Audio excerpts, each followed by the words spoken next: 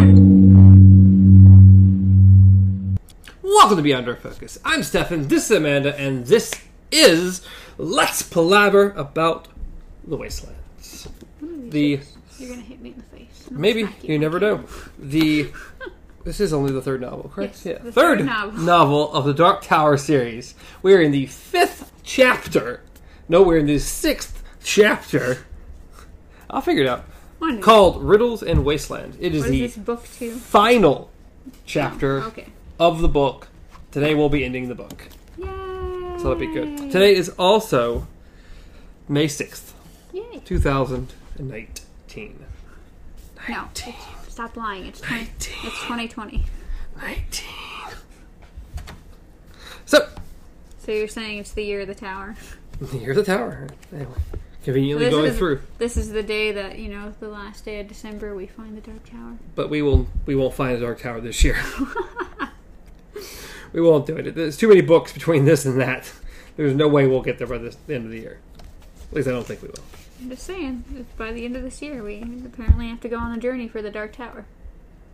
It's 19. We have to. That's the only year we'll find it. Good luck. I wouldn't even know where to begin. Look, I don't see the path of the beam. So, anyways, Riddle and Wasteland.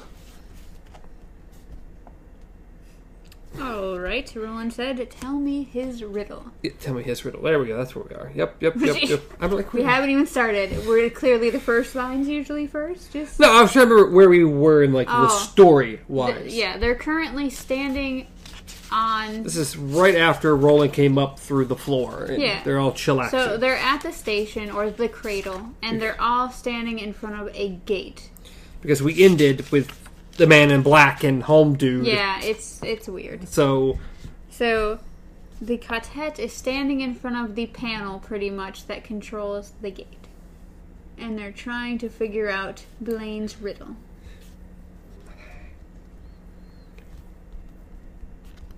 To which Eddie immediately, even though Roland has asked a question, Eddie's like, can we help these people?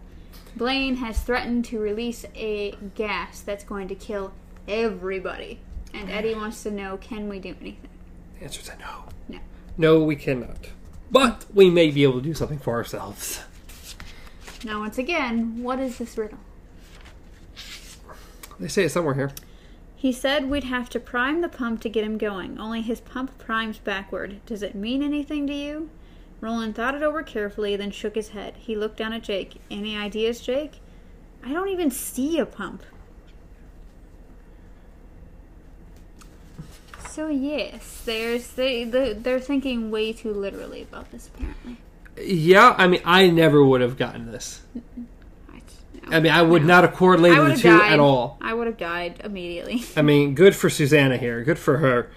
Using her mind to think back in olden days about a conversation with her father, and then she needs Roland to hypnotize her to remember what's going on. And yes, she can't remember exactly what it is. She can barely remember it. So she pretty much is like... says, I know the answer, but I can't get it. It's stuck in my mind the way a fishbone can get stuck in your throat. I need you to help me remember. Not his face, but his voice. What he said.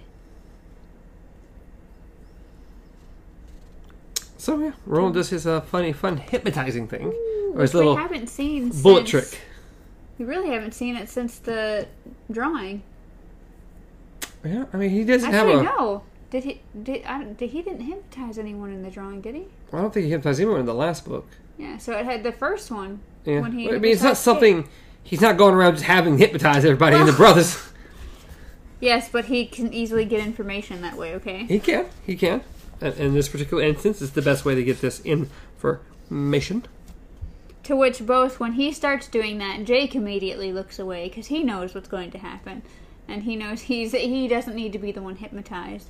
And then Eddie, of course, he doesn't realize that he's slowly being drawn to it, but then he's like, nope. And so he turns away as well. And everyone's kind of in this just really quiet moment. Except for good old Blaine, who Yes. just keeps reminding him, hey, baby, y'all guys, you don't got long left. Yes. 6 minutes, my friends. Just out of nowhere. Because they've tried, I think, to ask him another question at one point. Because they said, they came to the conclusion that it had to do something with opening the gates. And so they're like, Blaine, are we even getting close? And he doesn't say anything. Hey, it's a riddle. You figure it out yourself. He ain't giving you no hints. So just out of nowhere, this 6 minutes, and everyone's like, oh, we forgot you were there for a minute. He's always there. So yeah, we get deep hypnotized there, and lo and behold, Someone else comes out to play. yeah, we get to meet. Hello, Detta. How are you doing? Her dialogue is... I can barely read her dialogue. It's hard. Sometimes it's real hard. You just... And she explains how Detta was always real bad with math. No, it was Odetta. No, I mean, that's what I meant. Yeah. I mean, Odetta's real bad with math, but Detta herself real good with math. Got her through math. Yes. Apparently it was Detta that just carried them through it. To which we learn about those 4 special numbers. Yes. Those prime numbers. And how to figure out prime numbers. So yes, we get a nice little math lesson here about finding prime numbers. Like first you do this, then you take out all the even numbers except 2, and then you go, oh no, multiples of 3 have to go, and then... Well, so you just keep working your way up the numbers, basically. Yes. And it will get rid of all of them, which is pretty nifty. Something I never thought of. Based off his riddle, I never would have just said. I just thought about just in general how to find these prime numbers this particular manner. Yeah. Because I remember going over prime numbers. Yeah. I'm like, okay, prime numbers. I know what prime numbers are, but didn't know this fancy way of like from 1 to 100 about finding all the prime numbers in that little area. It's nifty. I feel like we were taught something like this in school, but could I remember it now? No.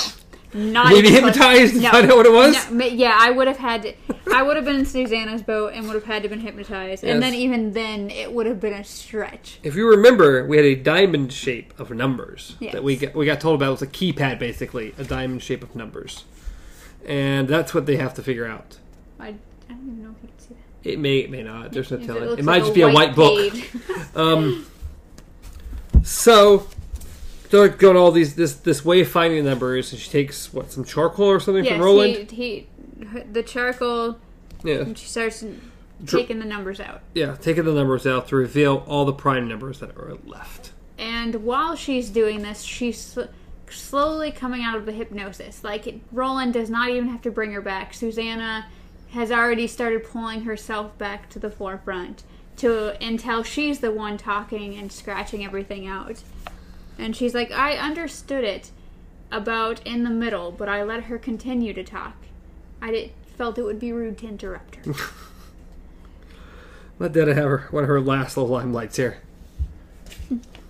You have 1 minute, my friends. You are proving to be a good deal thicker than I had hoped you would be. Yeah. 50 seconds. Yes, you try the combination, Susanna. It's your answer. She reached out towards the top of the diamond, but Jake put his hand over hers. No, he said. This pump primes backwards, remember? Yeah, I was laughing and it was just screw up. Yeah. Started with a screw up right there. Let's start with 1. No, we have to start with 97. Thank you so much, Jake. Yes. You have 97, 89, 83, 79, 73, and so forth. Jesus. Yes, so forth, yeah. How is that a combination to anything?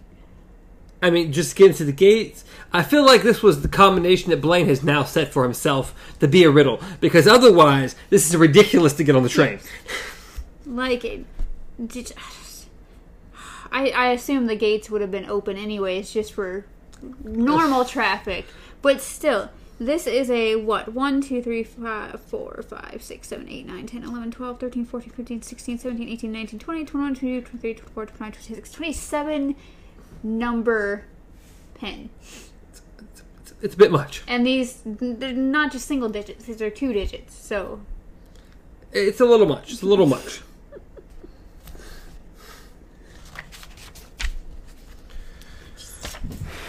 So thank you, Jake, for pointing that out. Because Yes. otherwise you guys would have been fried. Or blown up, however whatever you want to say it. Not bad at all, Blaine said admirably. I'm looking forward to this very much. May I suggest you climb on board quickly, quickly. In fact, you may wish to run. There are several gas outlets in this area. Like, you able to go on this train real quick, or you're going to die anyway. So yes, they book it. They get onto the train, and the interior, of course, is pink, and then the carpets are blue. I find it super interesting how they start the next little paragraph. 3 human beings. Yes. One carrying a fourth on his hip, and one small furry animal ran through the opening in the barrier. It's just so why? Just a weird way to start that off. Let's not call by names. Not the quartet. Not anything. Not anything. Just human beings. Human beings. Yeah, but... And almost calling Susanna not even human. Yeah.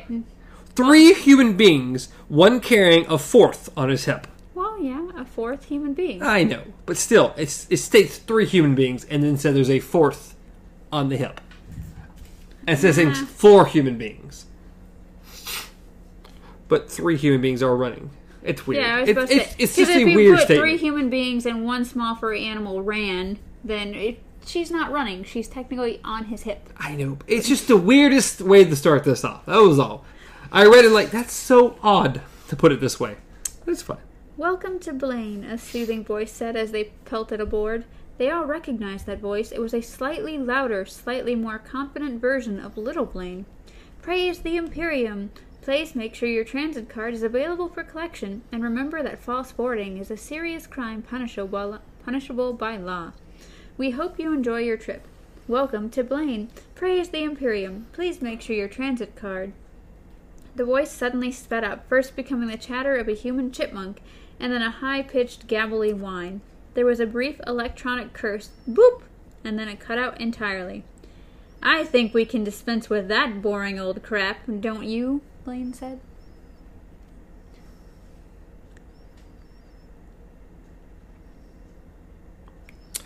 Yeah, and then there's a big explosion outside. Until that moment, Eddie had held on the desperate notion that Blaine's threat about the poison gas was no more than a sick joke. You should have known better, he thought. Anyone who thinks impressions of old movie actors is funny absolutely cannot be trusted. Really? First off, he does them all the time. Second off, it just reminded me of the character from It. Was it Eddie? No. Was it Eddie? I don't remember their names very well from that. I've only seen the movie once. I definitely don't remember the kids' names. No, it wasn't Eddie because that was the one that had asthma because they called him Eddie Spaghetti. It was the one who called him Eddie Spaghetti. Don't know. He was played by Seth Green in the original one. And then he was played by the kid from Stranger Things in the new one. I cannot help you here. This is all you. I'm so sad. No information to help you with this one. I enjoyed the movie. You talk about names and stuff. Beyond me at the moment. Why can't I? Yeah, okay. Anyways, so then we get a description of what the inside of Blaine looks like. Yes, we do. Nice long description. Yeah. So he's a very, very fancy mono, and it has a chandelier that Jake realized looks like a miniature version from the mansion he was in, or like the haunted, creepy place. But it says, nor did this surprise him. He had begun to take such connections and doublings as a matter of course. The only thing about this splendid room which seemed wrong was its lack of even a single window. And then they have the ice sculpture. Yup, the ice sculpture. The centerpiece of the room here. This beautiful ice sculpture up front. Of a gunslinger. Not only of a gunslinger. This is an ice sculpture practically almost identical to Roland in every way, down to missing the correct fingers on his hand. And this was him having... I had to work rather fast, I'm afraid, Blaine said, modestly. Does it do anything for you? It absolutely amazing, Susanna said. Thank you, Susanna of New York. To which Eddie is more interested in, how soft the cushions are. So he starts poking at the cushion, and then it's like, the great old ones really traveled in style, didn't they? Blaine laughed again, and the shrill, not quite sane undertone of that laugh made them look at each other uneasily. Don't get the wrong idea, Blaine said. This was the Barony cabin, what I believe you would call first class. Were there other cars? Or where are the other cars? Blaine ignored the question. He ignores a lot of questions. Yes. I don't feel like answering. You're not going to get anything. Please take your seats, my interesting new friends. Friends is a really strong word. Yeah, that's a real strong word for what these people are. Exactly where are we going, Blaine? Along the path of the beam, at least as far along it is as my track goes. To the Dark Tower? Roland asked. Susanna realized it was the first time the gunslinger had actually spoken to the loquacious ghost in the machine below. Only as far as Topeka, Jake said in a low voice. Yes, Blaine said. Topeka is the name of my terminating point, although I am surprised you know it. Mm-hmm. With all you know about our world, Jake thought, how come you don't know that some lady wrote a book about you, Blaine? Was it the name change? Was something that simple enough to fool a complicated machine like you into overlooking your own biography? And what about Beryl Evans, the woman who supposedly wrote Charlie the Choo-Choo? Did you know her, Blaine? And where is she now? Good questions, but Jake somehow didn't think this would be a good time to ask them. Probably not. No, let's not. To which Susanna remembers her wheelchair is still on the cradle. Yeah, that's gone now. Goodbye, wheelchair. And so they go on their way.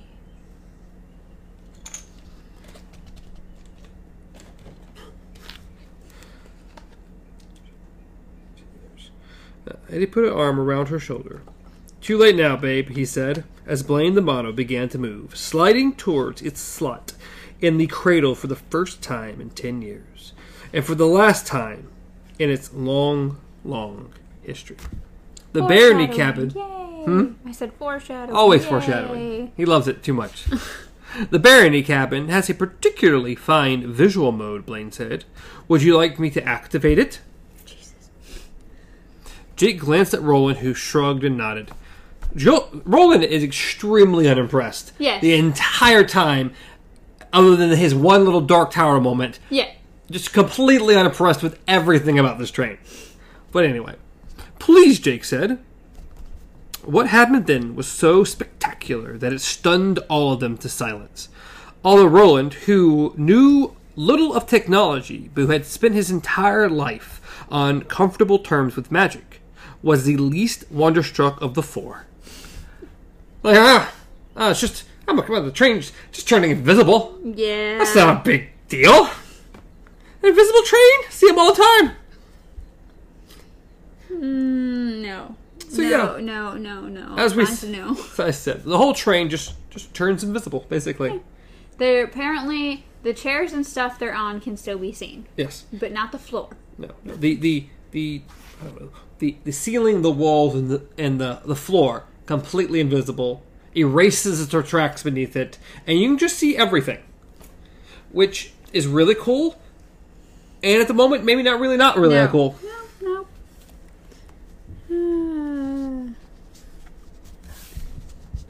At first, they're like, yeah, this is amazing. Look what's around us. It says, of course, our little tightrope climbing, height-loving Jake. Oh yeah. He decides to get out of his chair and start walking, to which he had to will his mind to do, because his mind was pretty much screaming at him, dude, you're gonna fall.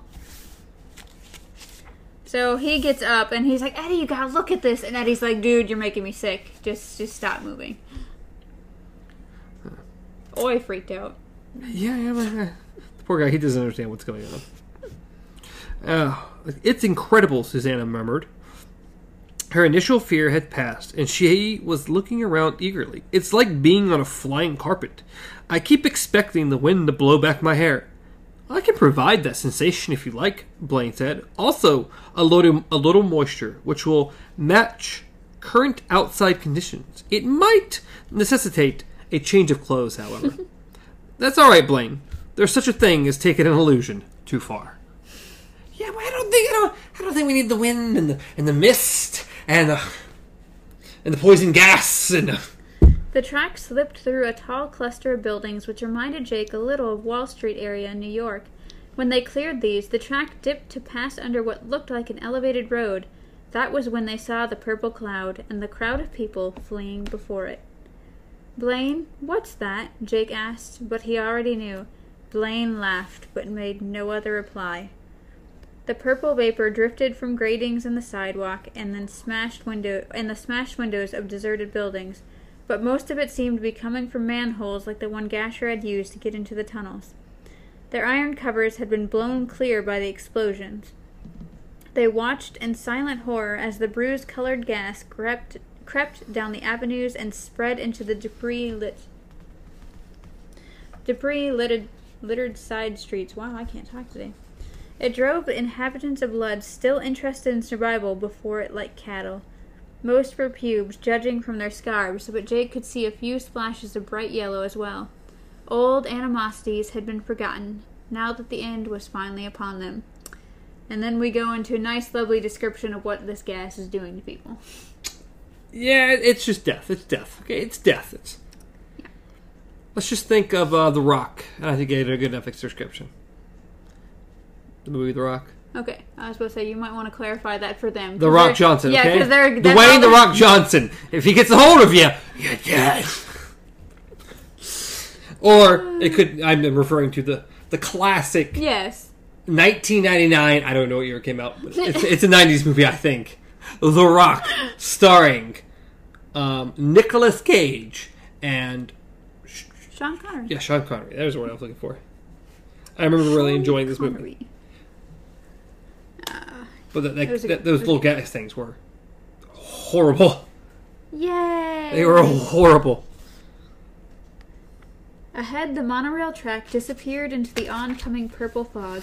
Eddie winced and held his breath as they plunged in, but of course it parted around them and no whiff of the death engulfing the city came to them. Looking into the streets below was like looking through a stained glass window into hell. Susanna put her face against his chest. "Make the walls come back, Blaine," Eddie said. "We don't want to see that." Blaine made no reply, and the transparency around below remained. Yeah. Yep. It's not. Then Blaine kind of directs them to look forward, and we have a fancy map that pops up. Yay! Starting from Lud, moving to Candleton, then to Rylea, I don't actually then know. to the Falls of the Hounds, very interesting, then Dasherville, and finally Topeka. Now I'm going to say that last turn that Dasherville turn, it's pretty sharp for how quickly they're moving. It's pretty friggin' sharp, or it seems that way. Yeah. I don't know. It's just, yeah. You are looking at our route of travel. Although there are some twists and turns along the Bunny Trail, you will note that our course keeps firmly to the southwest along the path of the beam. The total distance is just over 8,000 wheels, or 7,000 miles, if you prefer that unit of measure. It was once much less, but that was before all temporal synapses began to melt down.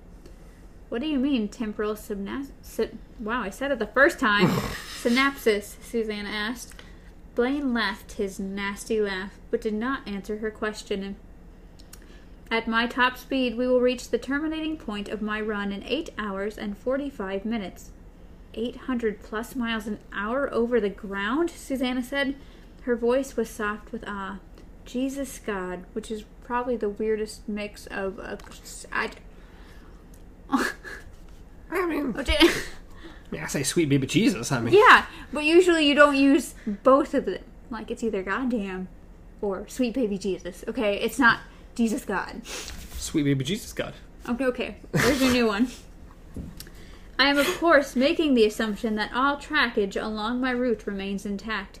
It has been 9 years and 5 months since I've bothered to make the run, so I can't say for sure.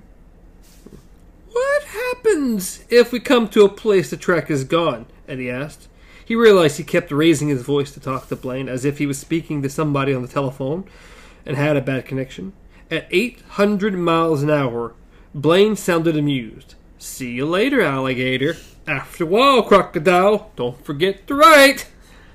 Yeah, I mean... Yeah. Yeah? I love you ramped. You ramped it. It's like, if the track is missing, you ramp. It's like the speed bus. When it came to that ramp, for some reason, it was like this. But when that bus came off the end of that thing, it went like this. Okay.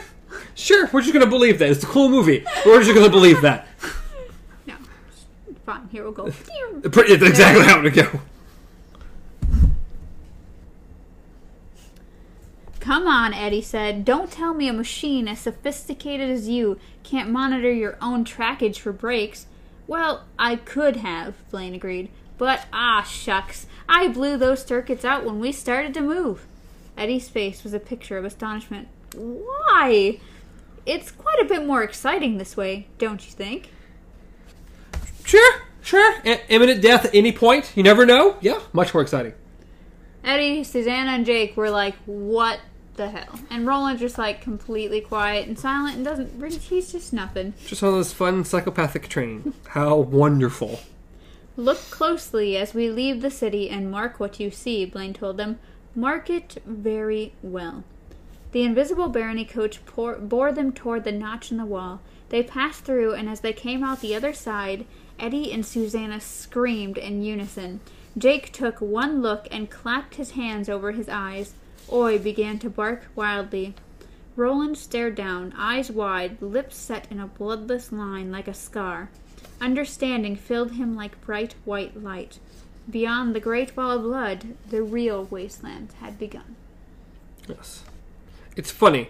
The book is called it's called The Wasteland. Yeah. It is called The Wasteland. We don't get to The Wasteland till page 405. Well, it's because each time, or each chapter, each step they've been taking through this, they're thinking this is the wasteland. I mean, we are 13 pages from the end of the book. And now, for the first time, Roland has realized, nope, I thought that was the wastelands, but I was dead wrong. This is the wastelands.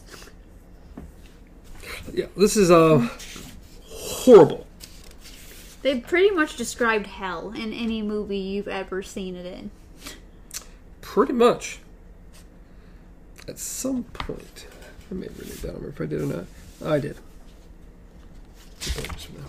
And of course, which Blaine decides, oh, you want to see it closer? Here, let me magnify it for you. Yeah, so you magnify what, like times 10 or times 4 or something? I will apply 4 times magnification to the lower quadrant screens. For how far up they are, I feel like times 4 isn't a lot. We'll throw it out there. Because when do they say how high they are? Or they are somewhere in here.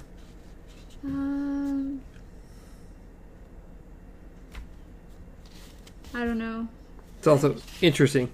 What's holding us up? Susanna cried. The beam, of course. Blaine replied. All things serve it. You know. Look down and I will apply 4 times magnification. Blaine, I feel like you're lying. I'm just going to throw it out there. Pretty sure you're lying.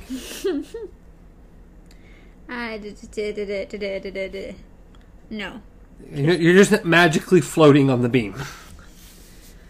To which we get a lovely description of these things that are just flying around and just...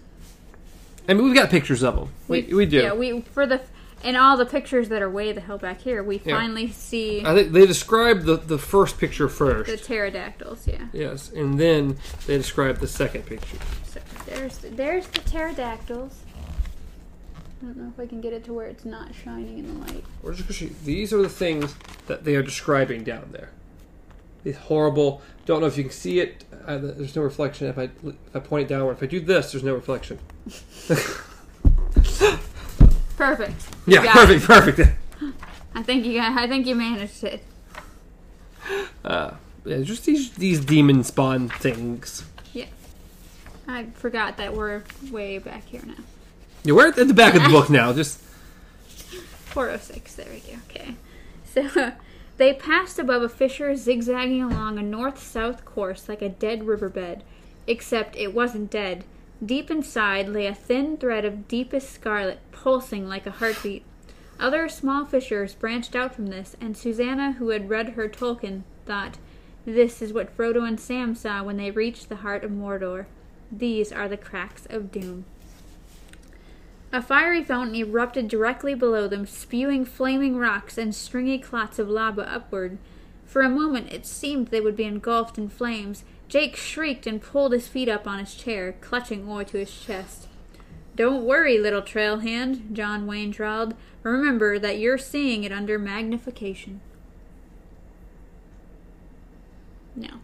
yeah, I don't want to. And then we describe what I showed you, the second little things of grouping, ugliness, The storks. these terrible, despicable things. And good old Eddie finally comments, "This was no nuclear war," Eddie said. This, his thin, horrified voice sounded like a child. "Nope," Blaine agreed. "It was a lot worse than that. And it's not over yet. We have reached the point where I usually power up. Have you seen enough?" Yes. Oh my god, yes. Well, see, essentially, it is some version of nuclear war. Yes. I mean, at this point, whatever far-off future from us, that the world finally went to crap, I'm sure they had more horrible weapons. Let's go with that. And that's what happened. But essentially, just think nuclear war. Probably the best bet. Shall I turn off the viewers then? That cruel, teasing note was back in Blaine's voice.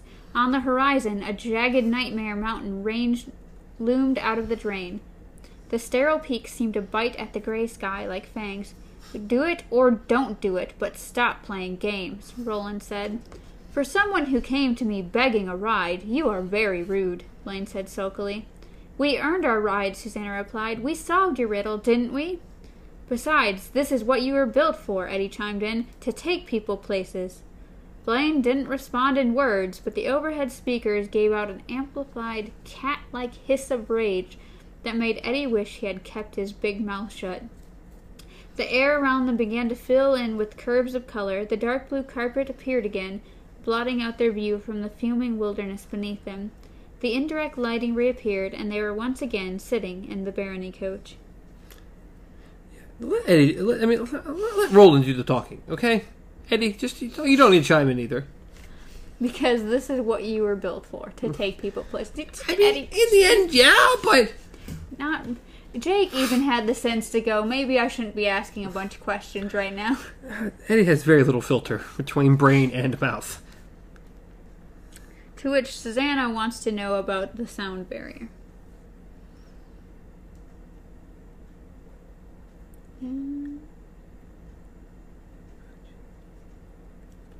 Yep. Will we feel it, Susanna asked uneasily, when it goes through the sound barrier? Eddie shook his head. Nope. Relax. I know something, Jake said suddenly. The others looked around, but Jake was not speaking to them. He was looking at the route map. Blaine had no face, of course.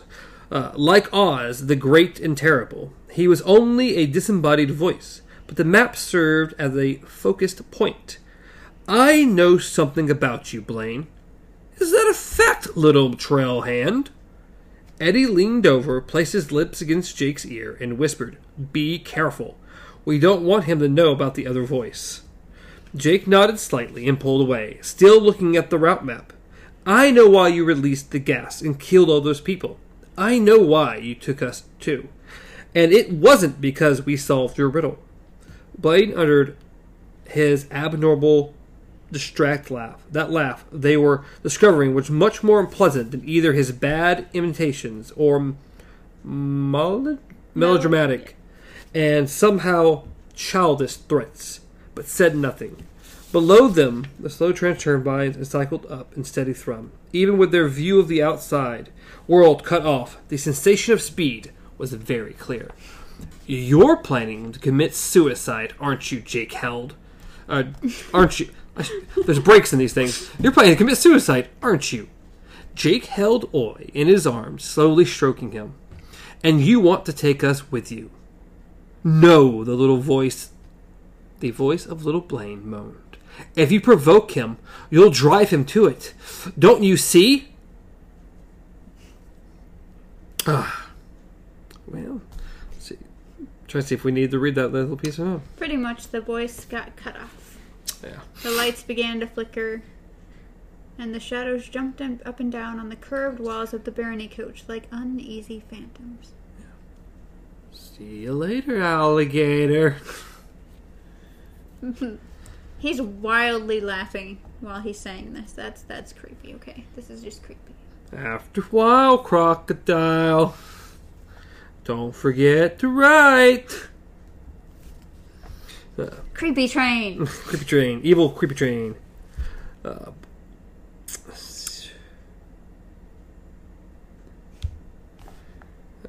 At last, the laughter stopped, and the tear lights glowed steadily again. Would you like a little music? Blaine asked. I have over 7,000 concert in my library. Oh, that's not concert. Concerti? It's, concerti? Yeah. Fancy word. In my library. A sampling of over 300 levels. The concerti are my favorites, but I can also offer symphonies, operas, and a nearly endless selection of popular music. You might enjoy some Wagog music. Is that a real music? I think it is. I actually have heard of Wagog. Okay. But I could be just completely insane too, so. The Wagog is an instrument, something like the bagpipe. It is played on one of the upper levels of the tower. Wagog? Jake asked. Blaine was silent. What do you mean it's played on the upper levels of the tower? Roland asked. Blaine laughed, and it was silent. Have you got any ZZ Top? Eddie asked sourly. Because why not? Let's get some ZZ Top. Why would Yes, you ask indeed, that? Blaine said. How about a little Tube Snake Boogie? Eddie of New York. Eddie rolled his eyes. On second thought, I'll pass. Why? Roland asked abruptly. Why do you wish to kill yourself? Apparently it's not. I don't know where I heard it from, but maybe it's an instrument that just has a similar name. You went ahead and confirmed it was a real instrument? Yeah. You knew of it? I'm insane. I told you not to listen to me. I'm insane. You already know these things. Well, it's No one listens to me. It's played in the Dark Tower, apparently. Because he's in pain, Jake said darkly. I'm bored. Also, I am perfectly aware that I am suffering a degenerative disease which humans call going insane, losing touch with reality, going Looney Tunes, blowing a fuse, not playing with the full deck, etc., etc. Etc. Okay. Repeated diagnostics checks have failed to reveal the source of the problem. I can only conclude that this is a spiritual malice beyond my ability to repair. 1, no. 2, insane. And 3, every time I hear etc. now, Etc. I think of Etc. Split. Because Hedwig always called the girl etc. Etc. That's what he named her pretty much. My little etc. is right there. Was from there's a movie that uses it like that. It's like very angry, and he just goes etc. etc. What movie was that? I don't remember. I'm not going to remember. It's all right. I have Yes. felt my mind growing steadily stranger over the years. Serving the people of Midworld became pointless centuries ago. Serving those few people of blood who wished to venture aboard became equally silly, not long after. Yet I carried on until the arrival of David Quick, a short while ago. I don't remember exactly when that was. Do you believe, Roland of Gilead, that machines may grow senile? I don't know. Roland's voice was distant, and Eddie only had to look at his face to know that even now, hurtling 1,000 feet over hell, in the grip of a machine which had clearly gone insane, the gunslinger's mind had once more turned to his damned tower. In a way, I never stopped serving the people of Lud, Blaine said. I served them even as I released the gas and killed them. Susanna said, "You are insane if you believe that." "Yes, but I'm not crazy," Blaine said, and went into another hysterical laughing fit. At last the robot voice resumed. At some point they forgot that the voice of the mono was also the voice of the computer. Not long after that, they forgot I was a servant and began believing I was a god. Since I was built to serve, I fulfilled their requirements and became what they wanted, a god dispensing both favor and punishment according to whim, or random access memory if you prefer. This amused me for a short while. Then, last month, my only remaining colleague, Patricia, committed suicide. Either he really is going senile, Susanna thought, or his inability to grasp the passage of time is another manifestation of his insanity, or it's just another sign of how sick Roland's world has gotten.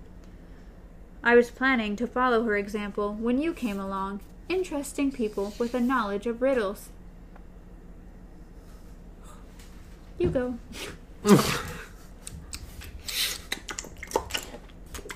Yeah. You like mouth noises?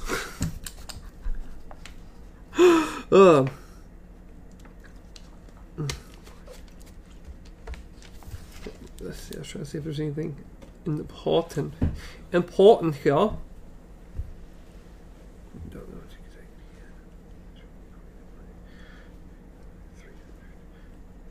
Yeah, he explains it. The Blaine you're speaking to is 300 miles back. We've left that Blaine's way back there. Blaine is not the train.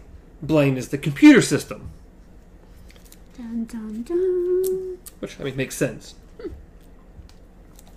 That's how it's communicating with the computer. Banks under the city, he thought. If we could break that antenna off somehow. Unfortunately, I know this book was written a long time ago. So good old Stephen King at the time. I mean, that far in the future, guarantee it wasn't just a simple little antenna on the front of the train that's sending radio waves back to itself. But that's Jake thinking. This is a kid. A kid seeing an antenna and going, maybe if we break that off. Well, my point is that King wrote this for that. He said he remember seeing an antenna. Oh, okay. Back in the day, he couldn't have foreseen how technology was going to evolve in such a way that he's thinking of just how radio waves and stuff. That is that world. That's where he currently lives. Yeah. Stephen King couldn't have thought how technology was going to be hundreds of years in the future. Probably let alone, he probably could have imagined some of the stuff we have now. My thought this moment is, Jake, you're going like 800 plus miles. How do you plan on getting out there to break this tonight anyway? Yeah, that's my thought.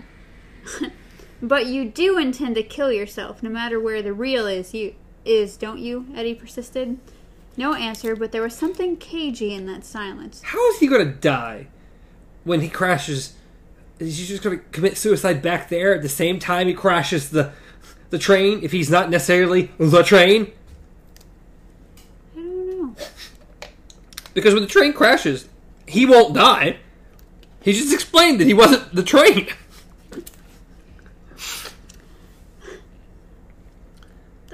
I don't know, okay? Were you awake when we found you, Susanna asked. You weren't, were you? I was running with the pubes called the God Drums on behalf of the Greys. But that was all. You would say I was dozing. Then why don't you just take us to the end of the line and go back to sleep? Because he's a pain, Jake repeated in a low voice. Because there are dreams, Blaine said, at exactly the same time, and in a voice that was eerily like little Blaine's. Why didn't you end it all when Patricia destroyed herself? For that matter, if your brain and her brain are both part of the same computer, how come you both didn't step out together?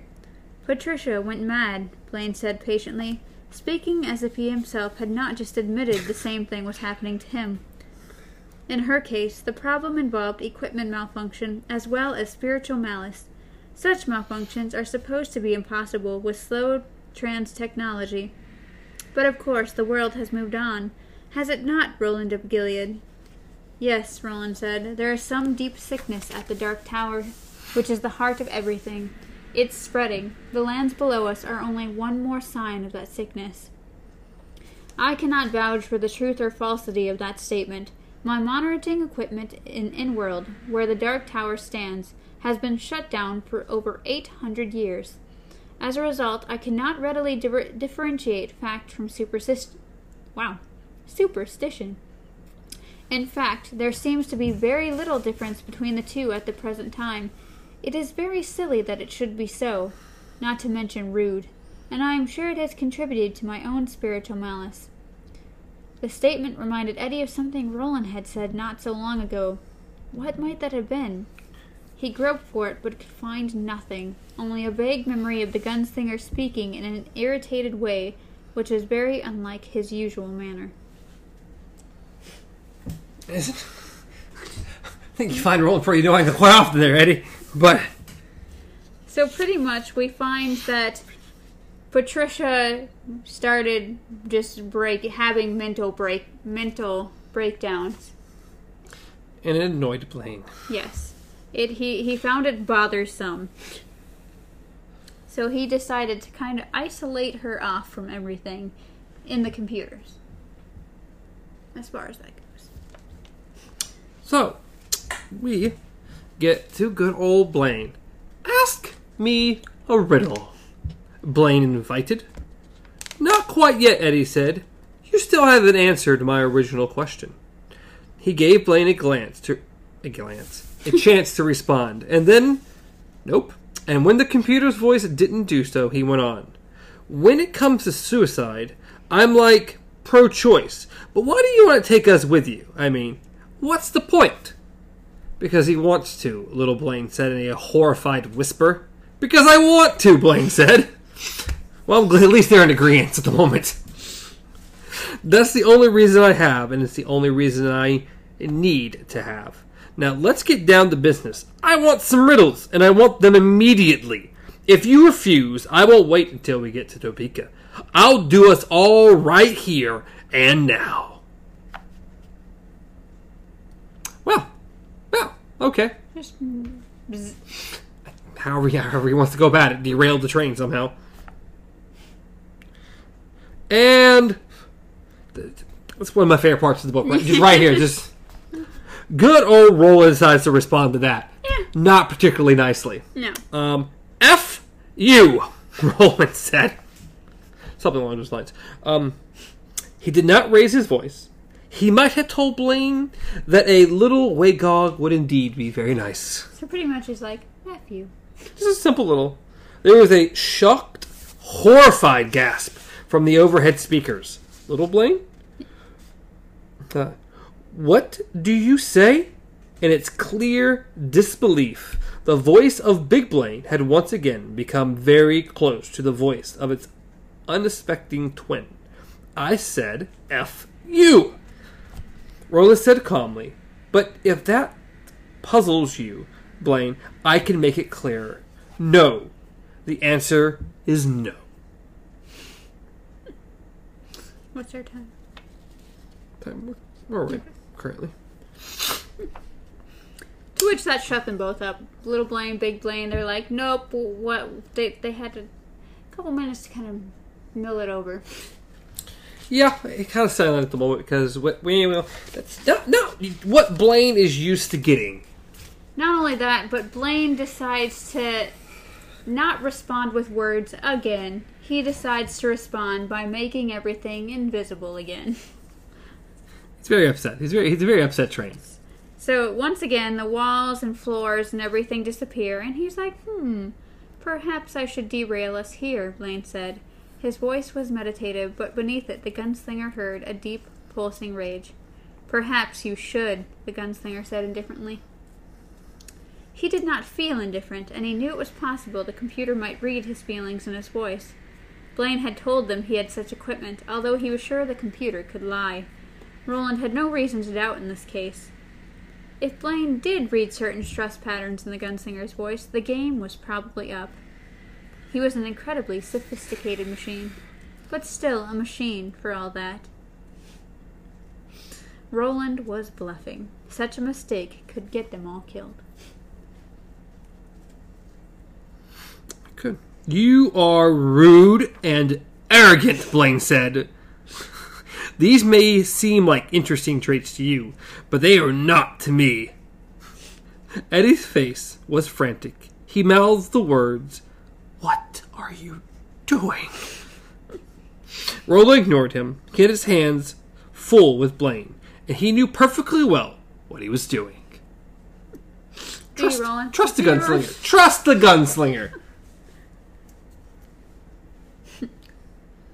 There we go. Roland unfolded his hands and got to his feet slowly.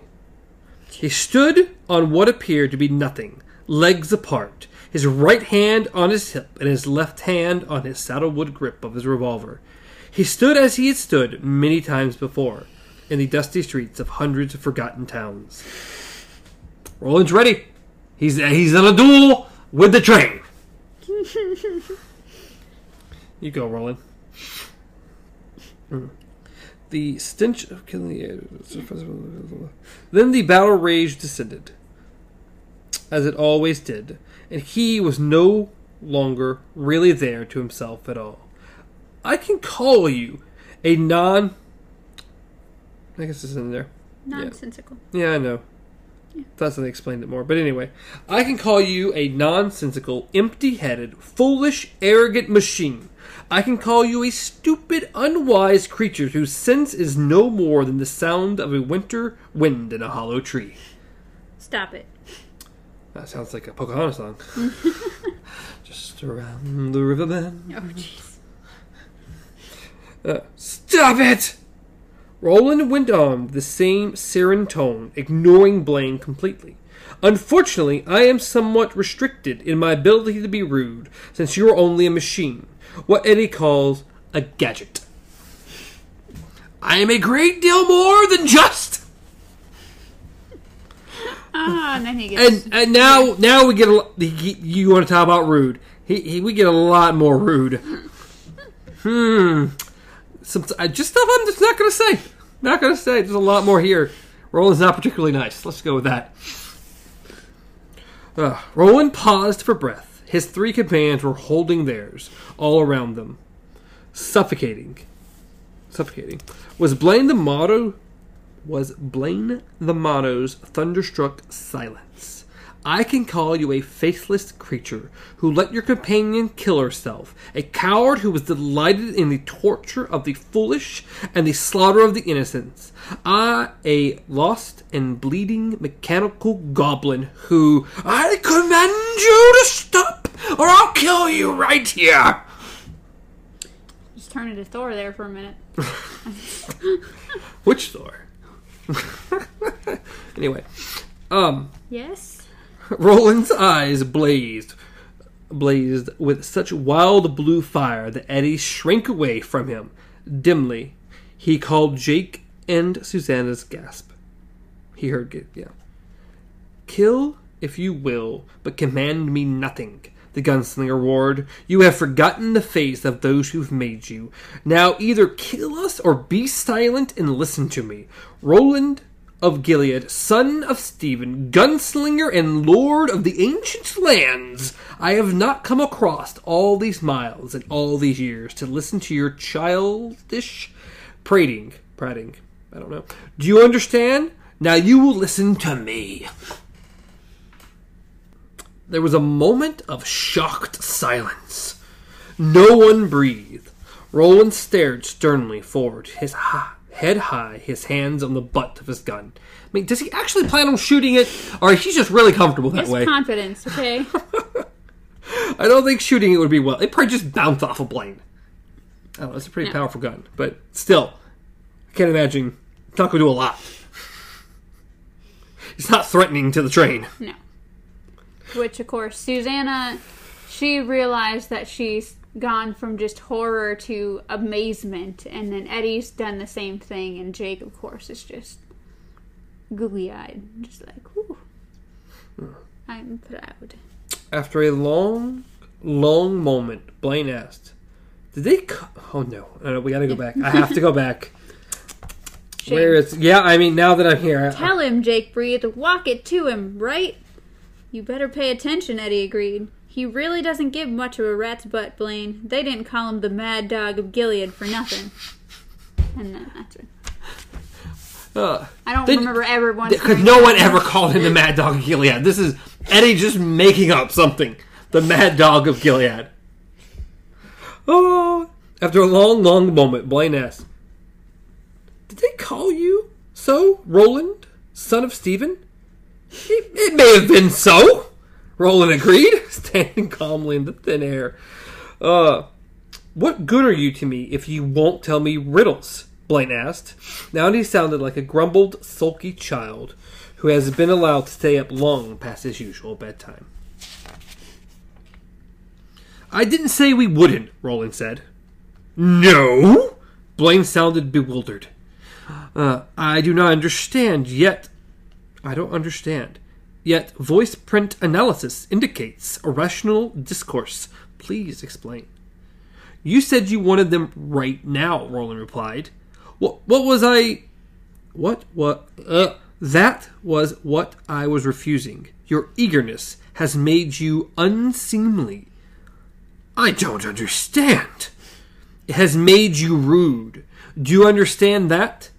There was a long, thoughtful silence. Then, if what I said struck you as rude, I apologize. There's lots of words. There are lots of words, but if you only read half of them, you can move so much quicker. So we've gotten the first apology out from of the train. Because the one thing the train doesn't like is rudeness. And now he's being accused of being rude. Which, I mean, granted, he's probably... Yeah. But... So he apologizes. It is accepted, Blaine, but there is a larger problem. Explain. Close the carriage again, and I will. So, Blaine actually listens to him. He's definitely got his attention. Things have turned to Roland's favor. In a strange way, Roland's in charge now. Just at the moment, Roland's completely in charge of everything. All right, Roland said. Rudeness is forgivable, Blaine. So I was taught in my youth, and the clay has dried in the shapes left by the artist's hands. But I was also taught that stupidity is not. How have I been stupid, Roland of Gilead? Why don't you just... Such a You refuse to say it. You refuse to say it right. Gilead. Blaine's voice was soft and ominous. Susanna suddenly thought of a cat crouched outside a mouse hole, tail swishing back and forth, green eyes shining. We have something you want, Roland said, but the only reward you offer if we give it to you is death. That's very stupid. There was a long, long pause as Blaine thought this over. Then, what you say is true, Roland of Gilead, but the quality of your riddles is not proven. I will not reward you with your lives for bad riddles. Roland nodded. I understand, Blaine. Listen now and take understanding from me. And we find out, Roland tells Blaine about Faraday. Which is mostly stuff we've already heard before. Yes. The riddling where they put the barrel in the middle and they pull things out of the barrel and... He's just explaining this to the train. What it is and what's going on with it. And he explains to him that the reason why they did this is because it apparently helped the crops grow. Yeah, that's superstition? That is superstition with no bias at all, in fact. I find it annoying and upsetting. Of course it's superstition, but you might be surprised at how well the riddles foresaw the crops. For instance, riddle me this, Blaine. What is the difference between a grandmother and a granary? Granary?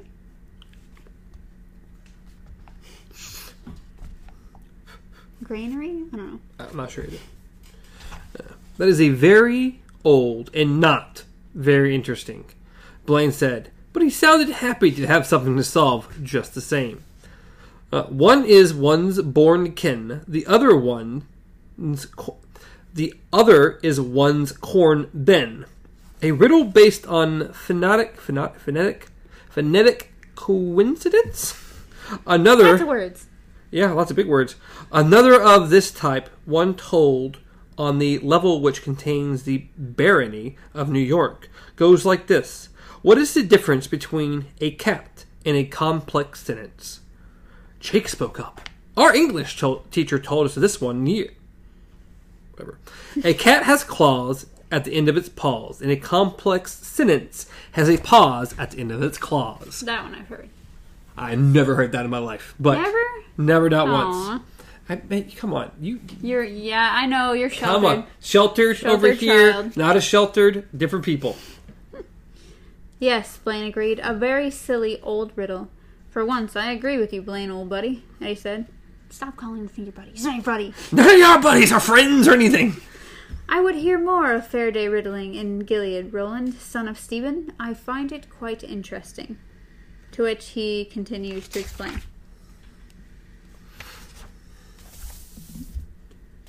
Three judges, one always a gunslinger, would pass on these when they were told aloud, and they were accepted only if the judges deemed them fair.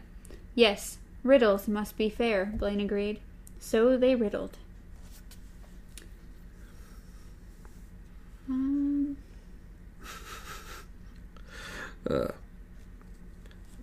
Go through riddle after riddle, and it's like, oh, and if the one guy fails, and was the same riddle asked of the next man in line?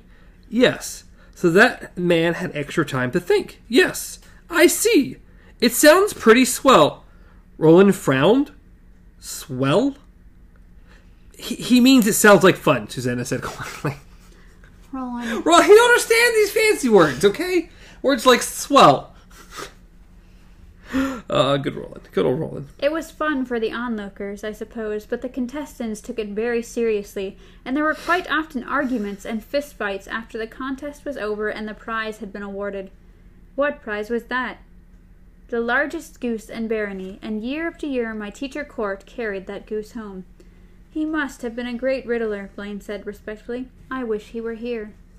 That makes two of us, Roland thought. Now I come to my proposal, Roland said.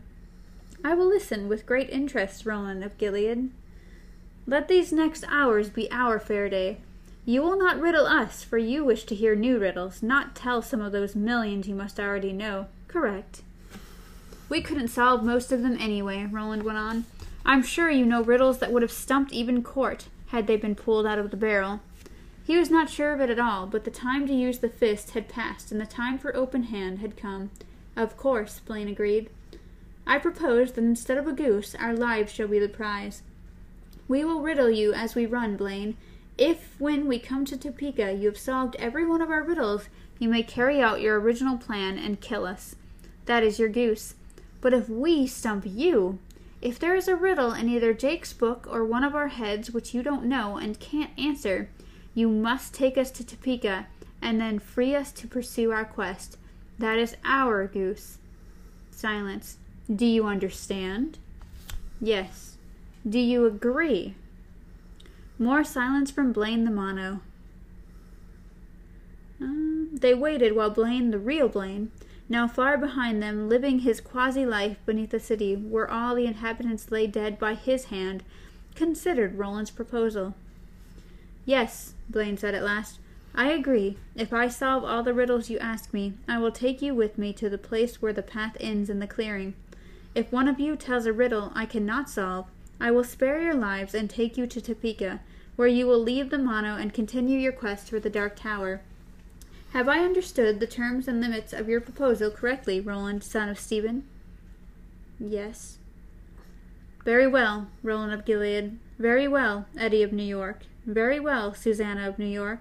Very well, Jake of New York. Very well, Oy of Midworld. Oy looked up briefly at the sound of his name. You are Katet, one made from many. So am I, whose Katet is the stronger is something we must now prove. I love he addresses Oy. Like Oy has anything to do with this at all. Oy riddling nobody. Hey, Oy has the best riddles. There was a moment of silence, broken only by the steady, hard throb of the slow trans turbines, bearing them on across the wastelands, bearing them on towards Topeka, the place where Midworld ended and Endworld began. So, cried the voice of Blaine, cast your nets, wanderers, try me with your questions, and let the contest begin. And that is the end of the third book. Where literally, we're just kind of on a train. Just giant, it just ends. It just ends. And so, like, And we had talked about this a little bit beforehand, that could you imagine having read this book when it came out and then had that cliffhanger? You reached it and you're like, no, I need to know what happened. And we found out this one was published in 92. So we're like, okay, so when was the next one published? How long would these people had to have waited for Wizards and Glass? Too long. You want to tell our lovely audience? 5 years. 5 solid years. Yes. It came out in 1997. Now the real question is, how the heck are we doing this one? They're all in parts, and it's just solid chunks. But they're not mini parts. It's like, the prologue to part 1 is 11 pages. Part 1 to part 2 is 100 pages. Part 2 to part 3 is 220 pages. And part 3 to part 4 is almost 300 pages. That sounds about right. So I have no idea how we're doing this. We'll have to figure it out. Prepare for our 3-hour episodes of Let's Laugh. I can't even tell you if you wanted to go along with this a little bit. It'll have to be something we figure out and let you guys know along the way. I could say that we might, if we get real lucky, you can read probably up to page 60 or something. That's at least the first halfway through. There's no way we're going further than that. I don't even think we'll get that far. But if you're keeping along with us, which you might be, I doubt it, but if you are, then you could just read it to about page 60, and you'll be able to at least discuss what we're doing. It is time to shelve you again. Little buddy, you shall join the ranks of our already completed. So the next one is Wizards and Glass. Wizards and Glass. So if you guys do want to read along with us, that is the one you will be looking for. Yep, The Dark Tower, 4. Volume 4. We are 4 out of 7 we're getting there. We're getting there. We're moving 7 forward. out of /8. 7, 8, somewhere around there. 7.5. Some people say 7.5. Some people say 8. So, technically, it is a book. It's off sideways a little bit, but it's there. Anyways, hope you enjoyed The Wasteland. Hope you enjoyed this video. If you did, throw a like on it down there in the corner. That'd be appreciated.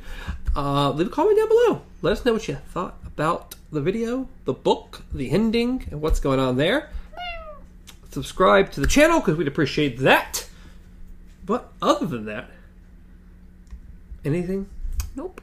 Well, as always, you can reach me at Stars Untraveled, reach Amanda at KZ Pup, reach the show at Beyond Our Focus, practically anywhere, including YouTube and podcast services around the globe. Maybe. Texas? What? I usually say Sweden. I know! What does Texas have to do with anything? Because the last time we were looking, you said something about Texas. But that was for... I don't remember saying anything about Texas. Anchor. I said California. California is our #1 state. Oh, okay. Well, in California. I don't know what happened to Sweden, but California. It's up there. Out of countries, it's in 3rd or 4th place. It exists. Someone there has listened to a little bit. Sweden. I mean, according to Anchor, we have 4 people that listen to our podcast. We just have no idea who they are or where they are. But yeah. If you're one of those people and you magically got to the end of this, we'd love to know who you are. Give us a name. Give us a Twitter handle we can call you by. I mean, all I've got at the moment is Kit Kat. We will shout you out. We do Kit Kat a lot. Because he's the only person I can refer to. Shout out, not call you out. Because either one. You haven't done anything wrong. Yet. Anyways. I think we were ending this. I think that's where we were. Yes, somewhere around there. Alrighty. Till next time, long days and pleasant nights.